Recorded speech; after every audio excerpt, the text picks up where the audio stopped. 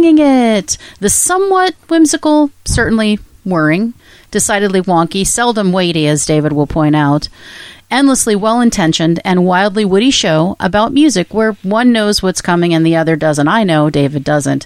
This happens in between both proper to ensure you can spend anywhere from 15 to 180 minutes with us every week. So now the moment I've been waiting for, and perhaps the moment you've been waiting for.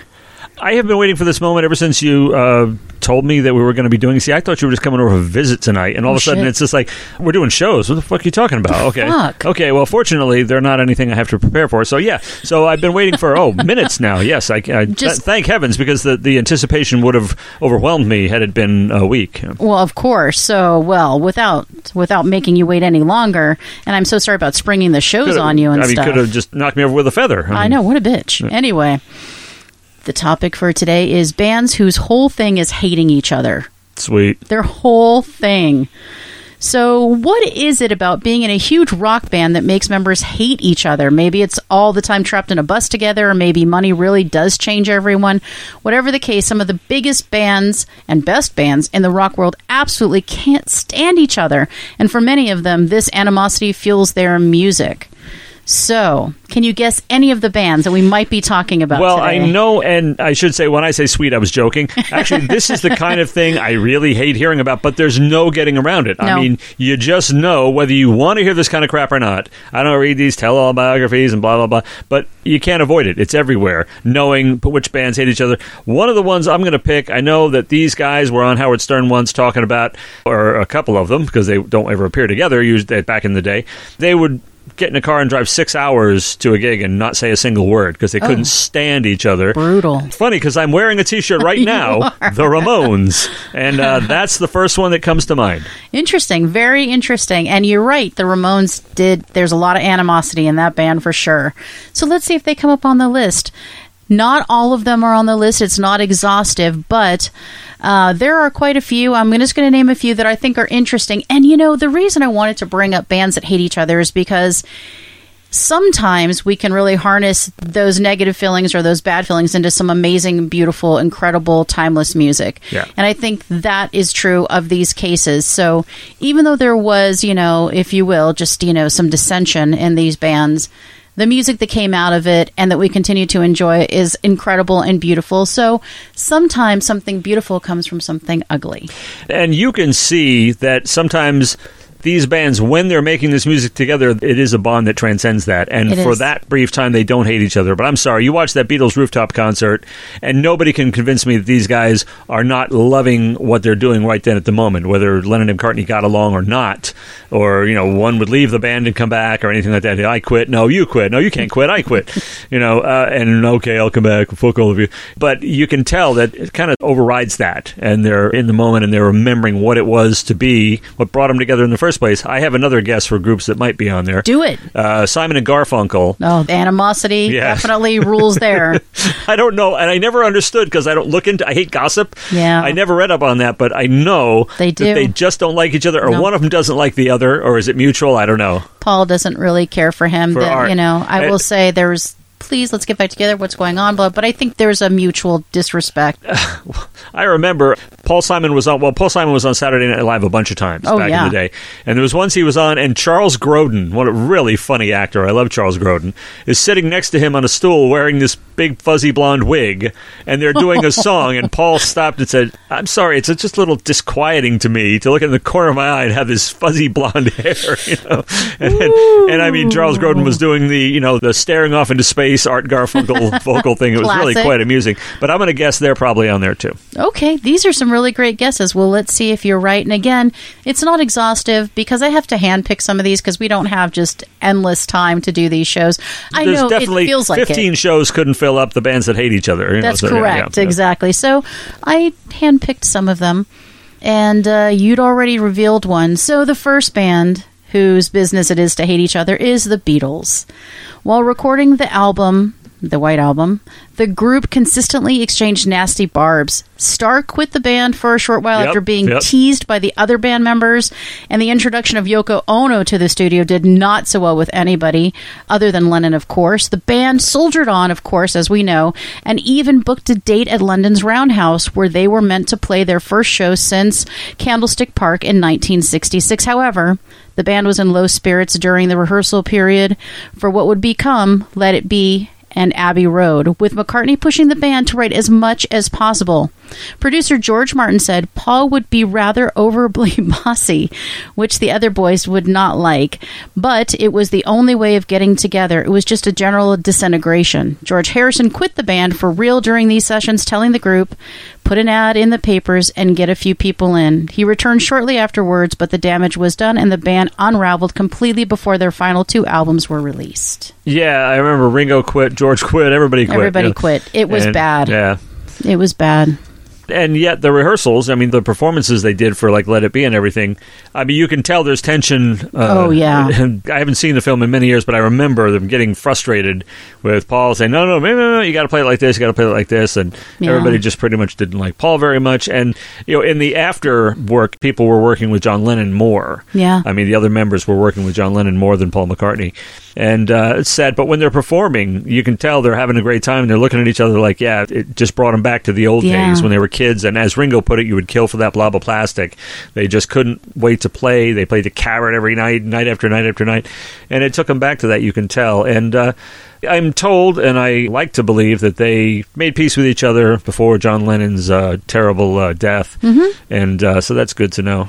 They definitely did. But I think, again, you know, there is certainly something to be said for the music that came out. Even if the band disintegrated, you know, there was a lot of different musical ideas and musical directions that they were all going in. Mm-hmm. And I just think at some point, it's like sort of like friendships in that way, where you might be best friends and you wanted to spend every moment together, and then you just grow apart. You know, they had different ideals. They were not kids anymore. They're adults. They're coming into their own. They're finding love, you know. So I think it just changes it, and it changed the entire feel. And it sounds a little bit like Paul may have become quite a bit overbearing. So anyway, unfortunately, they grew apart. But, you know, what we got from Lennon before he passed was amazing. And obviously, you know, Paul McCartney is the gift that continues to give.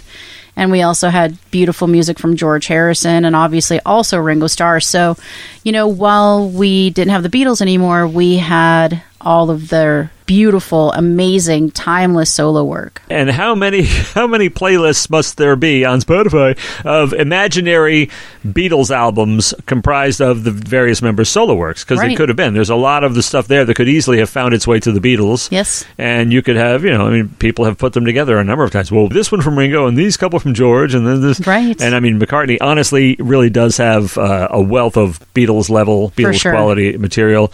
Lennon had some, but nothing he did after the Beatles ever compared, as far as I'm concerned. And, well, Harrison, he was great. Oh, he was great. Yes. So, yeah, you could have had a hell of a Beatles album after that. But, I mean, you know, yeah, I figured they would be on there, too. And I could just as easily have worn that shirt, but I wore the Ramones. I have quite a few T-shirts of bands who hate each other, apparently. Bands that hate each other, yes. Now I'm going to be thinking about all of them and thinking, do they hate each other? Do they hate each other? I know, right? Yeah. You're going to look at every shirt you have. Well, the next band is Creedence Clearwater Revival. Oh, yeah. The Fogerty brothers, yeah. Brothers seem to be a bad idea. You think of Oasis, you think of Kings of Leon, and obviously CCR. Maybe not the best idea. You know, sibling rivalry definitely finds its way into the band. Well, like a lot of bands whose whole deal is hating each other, CCR were done in by a leader. In this case, John Fogerty, who refused to give up even a little bit of creative control. So it sounds very much like the McCartney thing. Yeah. By the early 70s, singer and songwriter John Fogerty had taken on full artistic responsibilities for the band, and that didn't sit well with the other three members. Well, how could it? It's that whole thing. We were doing this in concert, and now you are becoming, you know, the ringleader, the grand poobah. Became the special man. Yeah. We were Ziggy's band, you know. Exactly. However, it's a little different in this case because John Fogerty was the songwriter, the singer, and the lead guitarist. So, you know, I mean, he kind of was a solo act, but he was, I mean, of course the band members contributed, but I don't think they contributed to any writing. But so he kind of was the leader of the band. Anyway, it wasn't like a Beatles situation, really. Well, it says they favored a democratic process for songwriting, but Fogerty said that there was no way that kind of thing would work. Whoa. So everybody wanted to do the democratic process, but he said no. After his brother quit the band, they attempted to soldier on as a trio, but that's when things got really messy. So even after the brother left, things continued to get messy. The band members blamed each other for their problems, and soon the band was done. 2 decades later, John Fogerty described CCR as a time bomb, saying the rest of the band didn't understand his artistic vision, which also happened to be a vision that raked in cash. Yeah, and John Fogerty's had an amazing solo career. The rest of the band, or some of it, as I understand, continued to use the name Creedence Clearwater Revisited, and there's even a live album out there of them playing CCR hits, but of course you're being duped. I mean, if you just look at the record quickly and say, oh yeah, it's Creedence. No, it's Creedence Clearwater Revisited without John Fogerty, who was the songwriter, singer, and lead guitarist. So you're really not getting much there. Well, unfortunately, John Fogerty should have stopped singing quite a few years ago because it is not working anymore. Oh, I haven't heard him in a while. Last I heard, he was great, though. I think he was playing the White House some years back. Maybe it was a long time ago. Yeah, because it's been pretty brutal for a while. But still, those are his songs, and he was the mastermind behind them, and he was a hit-making machine, and I understand that. And so was McCartney. Yeah. But then so was Lennon. But they actually collaborated on songs. I mean, they did. A lot of the ones that were released under the name Lennon-McCartney were Lennon's or McCartney's, but many of them were genuine collabs, Right. So it's a different situation from Creedence, where there was clearly one guy basically doing it all. It's like Wham. Kind of a Wham situation. Kind of a Wham Except situation. for Andrew, what was it, Andrew Ridgeley? Andrew Ridgeley, Andrew Ridgeley, but he didn't do anything but sing. Right? He was basically and I hate to say this because disparagingly, he was the Garfunkel. Yeah, he was like the bro. Yeah. But Garfunkel can sing. Yeah, well, Garfunkel was way, way more significant to Simon and Garfunkel than Ridgeley was to Wham. For sure. There was a very cruel joke, and Andrew, I hope, never listens to this show. Poor but there Andrew. was people used to joke that, Wham's roadies had more impact on their career than Andrew. And that's not true. Come on, the guy did vocals. Give me a break. I mean, he did vocals, and it was fine, but there's it was like Hall & Oates. But George Michael, that vocal. Yeah. But yeah, no, Andrew Ridgeley and George Michael, they wanted it together, and George was always going to steal the show, and I'm sure Andrew knew that. But Andrew was fine going along for the ride. He made tons of money, but I don't think there was a lot of infighting in Wham. I think Andrew was like, "That's cool, dude. Hey, you're making me a career." Right. Well, that's not what happened with the Beatles and CCR. They broke up instead because egos. Ego is the devil. Yep. Egos is bad. It's not the same thing with like Hall & Oates, for example, because John Oates played guitar and sang harmonies. I don't think he sang any leads that I remember. I think it was just Daryl Hall. So either. Well, Daryl Hall's voice. I think they wrote them together too. I think so too. Now I got to look that up. Now I got to look that up. I know Daryl Hall's solo guy and everything, and he was the lead singer, but I think John Oates was pretty significant. Oh, for sure. So it wasn't like Andrew Ridgeley or anything. Well, He John was a Oates guitar could player. really play guitar. Yeah, he could play guitar, and so I love Hall & Oates, and I unabashedly love Hall & Oates. I have no qualms about that. I have no qualms. I will. Loud and proud, shout it from the rooftops. I want to play. Even everything they do is great. Every time they come on, I'm like, yeah. And I thought about doing a show or asking just you off the cuff. Bands that you always loved and never had a record of for some reason, and that's one. Ooh, I've always loved Hall & Oates, and for some reason I've never had a single one of their records. Well, I wonder if part of it is because they're played on the radio so much. Like, I think of that too, and I'm like, I didn't buy a lot of records because they were in constant rotation on the radio, and then I had my little, but this is in the 80s, I had my little cassette recorder, and I just recorded off the radio, so then I didn't need to buy it, right? And so of course, now we have Spotify. And they actually want you to listen to them on there, too. They do. But Hall & Oates were they were a hit factory. Oh, my gosh. And that's not to say in a bad way, as in they crank out the same product. No, because they were really something. But yeah, I don't think there was any infighting there. But no, I don't think so either. Or in Wham, that's good to know. But CCR, okay, who's after CCR? Fleetwood Mac. Oh, well, geez, you got two ex-couples in a band, and it was like Mick Fleetwood is the only guy who didn't have an axe to grind, a dog in the fight, basically, that we know of. He grinded something in Stevie Nicks, so I'm just saying. So they had a little something. Oh, okay. I didn't know he was involved with any of them. It's just like, okay, the McVies broke up, Buckingham and Nicks broke up, and they're all still singing together songs about each other and shit, you know. Yes, but, of all the bands who hate each other, Fleetwood Mac is one group who managed to turn their acrimony into monetary gain, which we know. Yeah. After the band brought on and subsequently fired a few members, most well-known version of the group is Nicks, Buckingham, Fleetwood, and the McVies,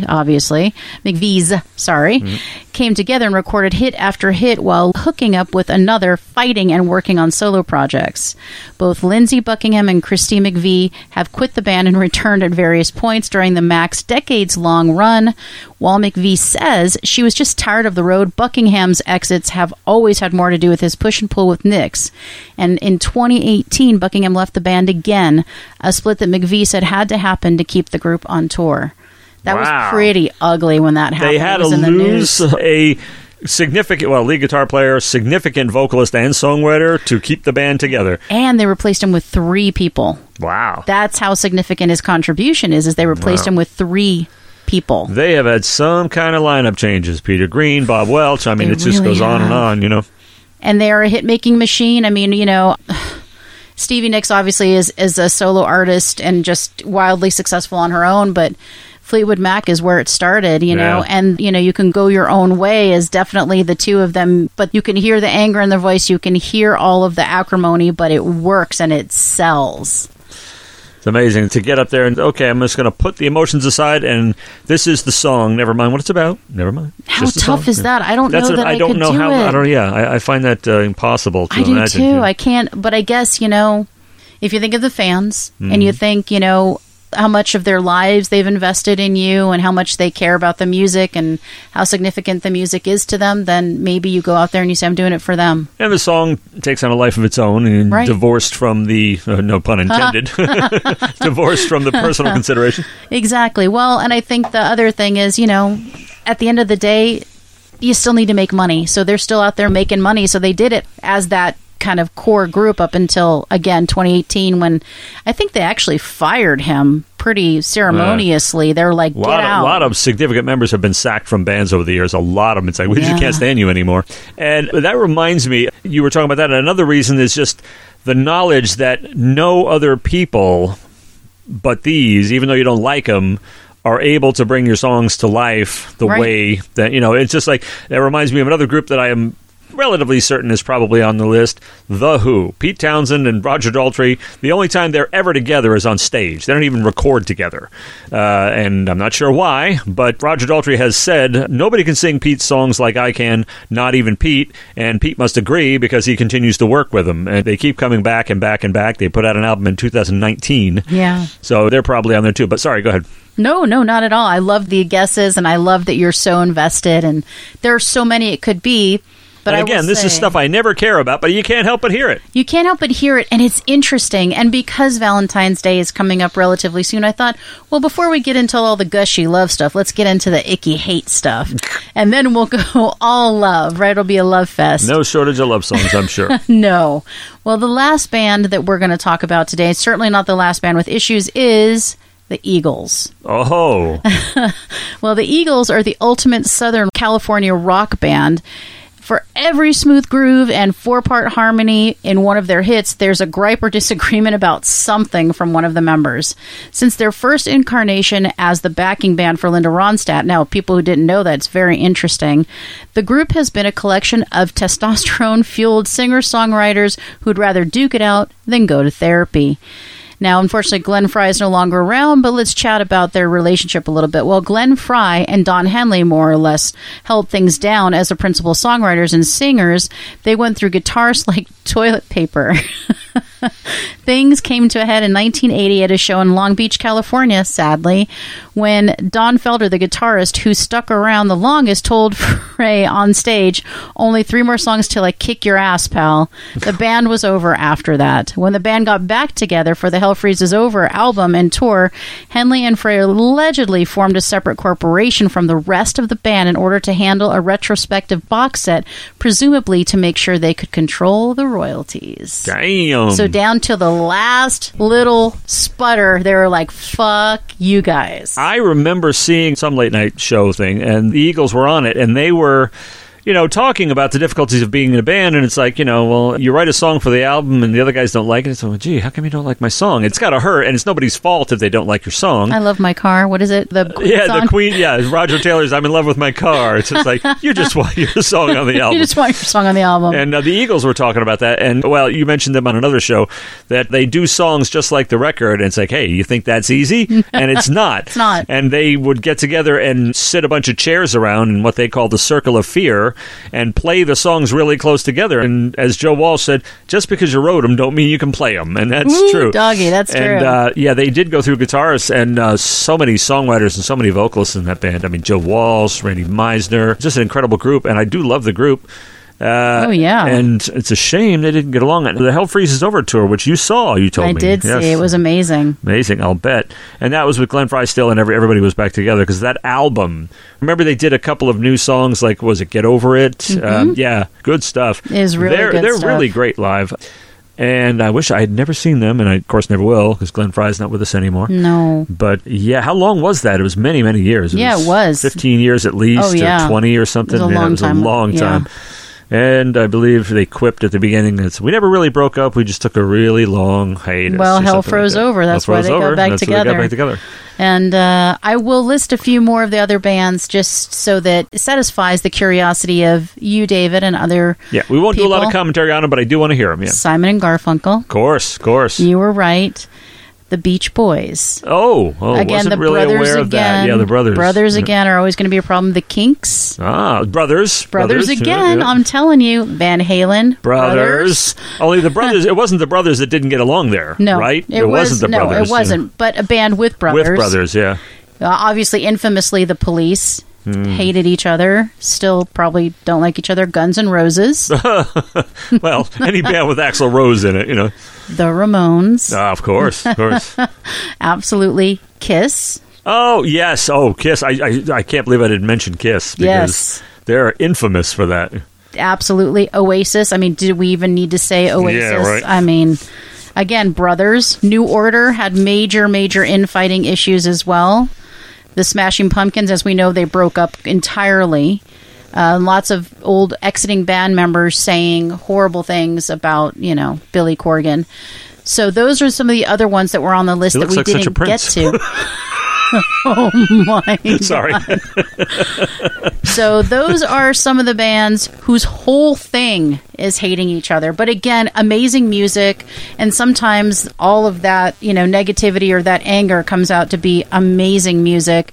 And all of these bands put out incredible music. Yeah. Now, when you first brought up the topic for this episode, I thought you were talking about bands that didn't like other bands, but that would be a pretty short list. I mean, you got your lame-ass feuds. No, there's tons of feuds. There's bands that so many feuds. Eminem and the Insane Clown Posse. There's so many. Eminem has feud with everybody. But there's a lot of really faggy, too dope, and silent gay. hardcore feuds, and I was going to mention those, but I think we'll save that for another. Yeah, but there's so many. But this is the infighting. Yeah. The infighting in bands that either broke them up, or got them to almost break up, or brought us some great music, or all of the above. So, yeah, those are just a few, because these little winging its are supposed to be little short vignettes. I didn't want to get into all 15, but we could have sat here all night talking about these bands. Kiss. I can't figure Kiss out. Paul and Gene have never hated each other, but they've hated everybody else in the band at one point or another. I mean, they hated Peter, they hated Ace, then they got back together and everything was buddy-buddy, and then they hated him. I don't get it. I mean, it's a love-hate thing in music, apparently. Who knew? And some bands, honestly, have internal hate just because there's somebody in the band who's a real asshole, who doesn't show up and, is drunk all the time, doesn't show up for rehearsals, and ultimately gets sacked. Like, Ozzy Osbourne, for one. I mean, there are a lot of people who've been kicked out of bands because they were just, you got to be there. I mean, you got to commit, or you have dictators. Yeah. And if there's dictators in what should be a democracy, then you're going to have a problem, And if everybody feels like they want to write music and you have two main writers, again, it's going to be a recipe for disaster. See, for a radio show like this is not like a band. It works totally. You're having you as a dictator totally works for this show. But for a band, it's not the same thing. What did I say? You know what? Just an acknowledgement. I'm going to go and end the show so I can go kick his ass. Isn't that what ended the songs. Eagles? Yeah, 3 more songs. 3 more minutes. Let's extend this segment over for a long, long time. time, shall we? You know? Oh, you know what, Christina? Keep it going. Yeah, let's keep this going. Tell me about the other bands. Tell me about your feelings. Yeah? All right, I guess we're about done. Yeah, I think we're about done. We've talked about hate quite a bit. You've given some hate off to me, so we're good. It is not a dictatorship. He is welcome to give his feedback at any time or input. In fact, you know what? I'm thinking here and now, the next Winging It will be you. Okay. I will try to do the element of surprise this time, which will call for a modicum of preparation, which of course is a frightening thought to me. But it will be interesting to see Christina in the hot seat. In the hot seat, yeah. That's right. I'm definitely not going to do it with such grace. We'll do it, and that'll be quite some time from now because we're recording like 18 shows tonight. 18 to 20. 18 to 20 shows tonight. Well, so we better wrap this. We better wrap this one up. We're going to wrap up this little puppy in a neat little a blanket. I guess blanket works. I mean, it's a little chilly outside, so blanket seems called for. I can just picture that little sweetheart Penelope in a little blanket. Oh, there's so many pictures of her in little blankets. I'm so glad you posted that on Facebook. I had to. Look, I think Penelope. People needed it. People needed it. They did. It's been a crazy time. And as we know, it's crazy in music and apparently in radio. Who knew until he aired our dirty laundry here. So now that we're done talking about... I'm the Andrew Ridgely of the show here. Or are you the Yoko? I'm not sure. I'm the Yoko. Well, since we've come to the end of this Winging It, that only leaves, of course, for you to say... Let's fly this coop.